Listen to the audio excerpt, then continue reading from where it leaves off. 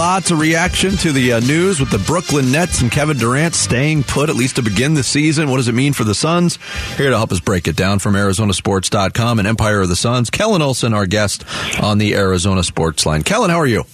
What's up, Vince? Doing well. Thanks for having me. We've kind of tossed around the word temporary, and maybe this is a temporary solution for Kevin Durant in Brooklyn, just considering all the possibilities. Are you of that belief, or do you think that this thing is ironed out and he's in for the long haul? Yeah, I can't really buy into anything other than temporary right now. I was really surprised, to be honest, not only just because of how public this entire thing was, but how long it sort of lasted and how much it seemed like Kevin Durant tried a couple of different things. I mean, like on a scale of 1 to 10, he probably went to about a 6 or 7, and he could have really extended it into that 9 and 10 range of not showing up to training camp, and that was something that we were kind of exploring as a possibility here in the last couple of weeks, the longer this dragged on, but he didn't go there. I mean, the interesting thing wrapped up in all this, of course, is that Brooklyn's got a pretty darn good basketball team over there if everything goes relatively well, but I don't know how you can possibly expect that after everything that they went through this offseason with, like, is Kyrie staying, is he going, and then the same thing here with Durant, and then the whole question of Ben Simmons. But if all three of those guys play and they play relatively well, you only need an okay, decent cast around those three to not only make the playoffs, but make some noise there.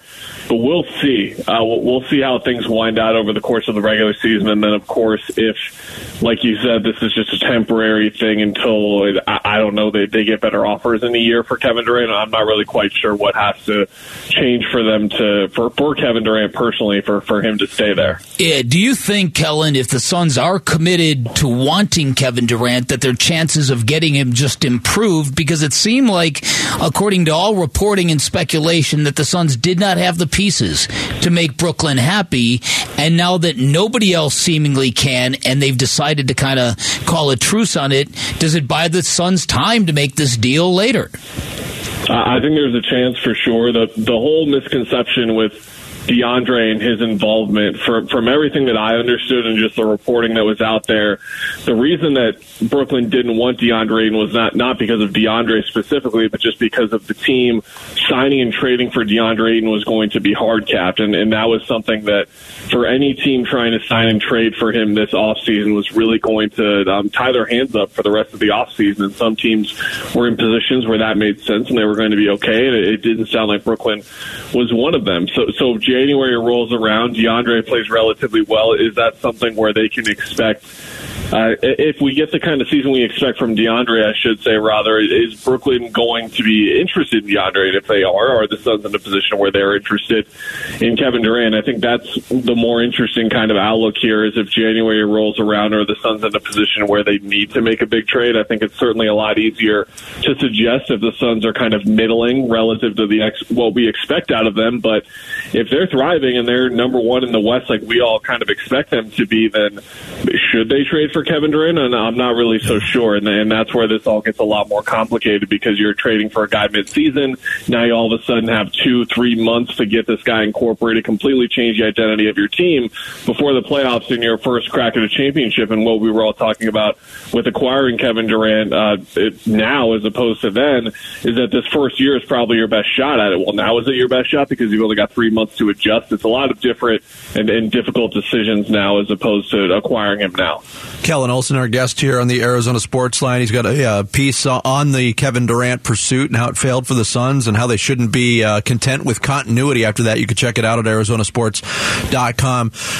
If the season starts, Kellan, and this Suns team looks like it does right now, from what you know about this team collectively, about the players individually, and now considering that most of them were maybe fearing being traded at some point this offseason, how big of a task is it to get that chemistry back to where it was when this team was humming in the regular season?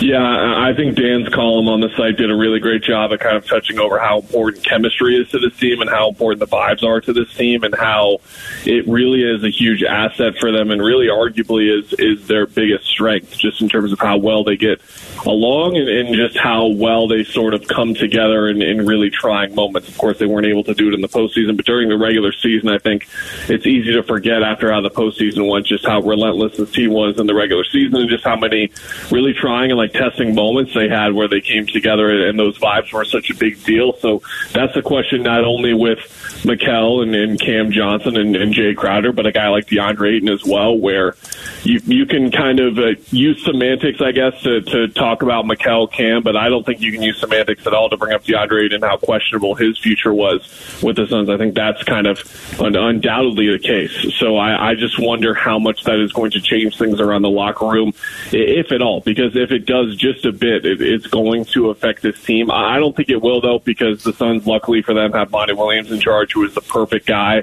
to sort of orchestrate this and make sure everyone is right within where they need to be and also just their role on the team as well. Yeah, and I think the other thing is, too, is an acknowledgement that the chemistry has already been damaged based on what we saw at the last few weeks of the season. So it's going to have to be rebuilt anyways, and they can just, rebuild it 2.0, if you will. All right, when you look at this basketball team, let's assume now that Kevin Durant is off the table and the Suns realize that, you know what, maybe it's best that we just table this for a complete season.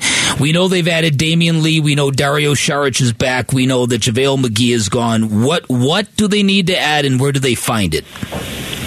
Yeah, Dan, I've been joining your guys' show. It feels like for 18 months now and talking about another ball handler, which is crazy that it's been that long, but it really has been. Right. Just go back to January, really of this year, but also last year where we were kind of talking about this and just kind of looking at how they could really add some more options offensively. And I think specifically this postseason was troubling for me, guys, because the blueprint is out for how to play against these guys. That's something we talked about a lot during the Dallas series. When Dallas started crashing the offensive glass and trapping Devin Booker and picking up Chris Paul full court, we're like, here it is. This is what they're going to see every single postseason now with this core, and they're going to continue to see it. And to me, it's how do you solve that issue with moves? And to me, the most obvious thing is bringing in another ball handler, bringing in someone who's really going to be effective playing alongside Devin Booker or Chris Paul. I'm not saying in the starting lineup or anything, but looking for another backup point guard, because I don't know how you can look at the way the campaign and Landry Shamet played last season, no offense to them, and bet on them this year. And right now,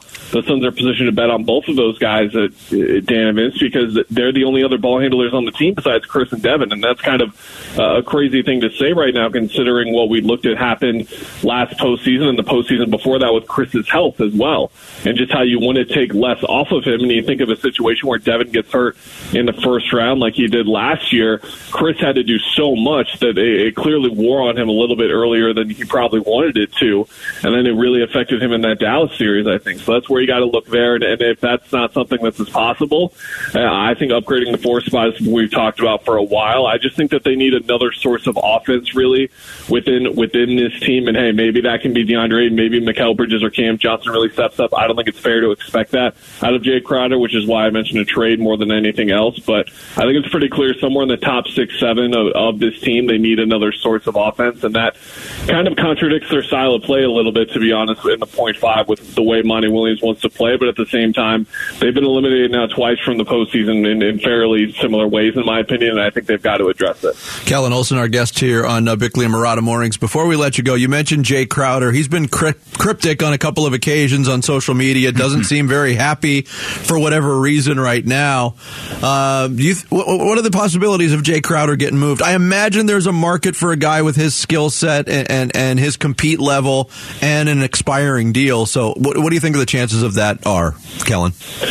Yeah, when you look at what I just kind of talked about and how they could upgrade the roster, expiring contracts are going to be the way to go typically, and that's Jay, that's Dario Saric, I believe that's Torrey Craig and Campaign as well. Campaign has a partial guarantee, or either I believe it's a fully non-guaranteed deal for him in his third year, and he's going to be in the second year of his deal. So those are the types of contracts you could pile together to go grab a name.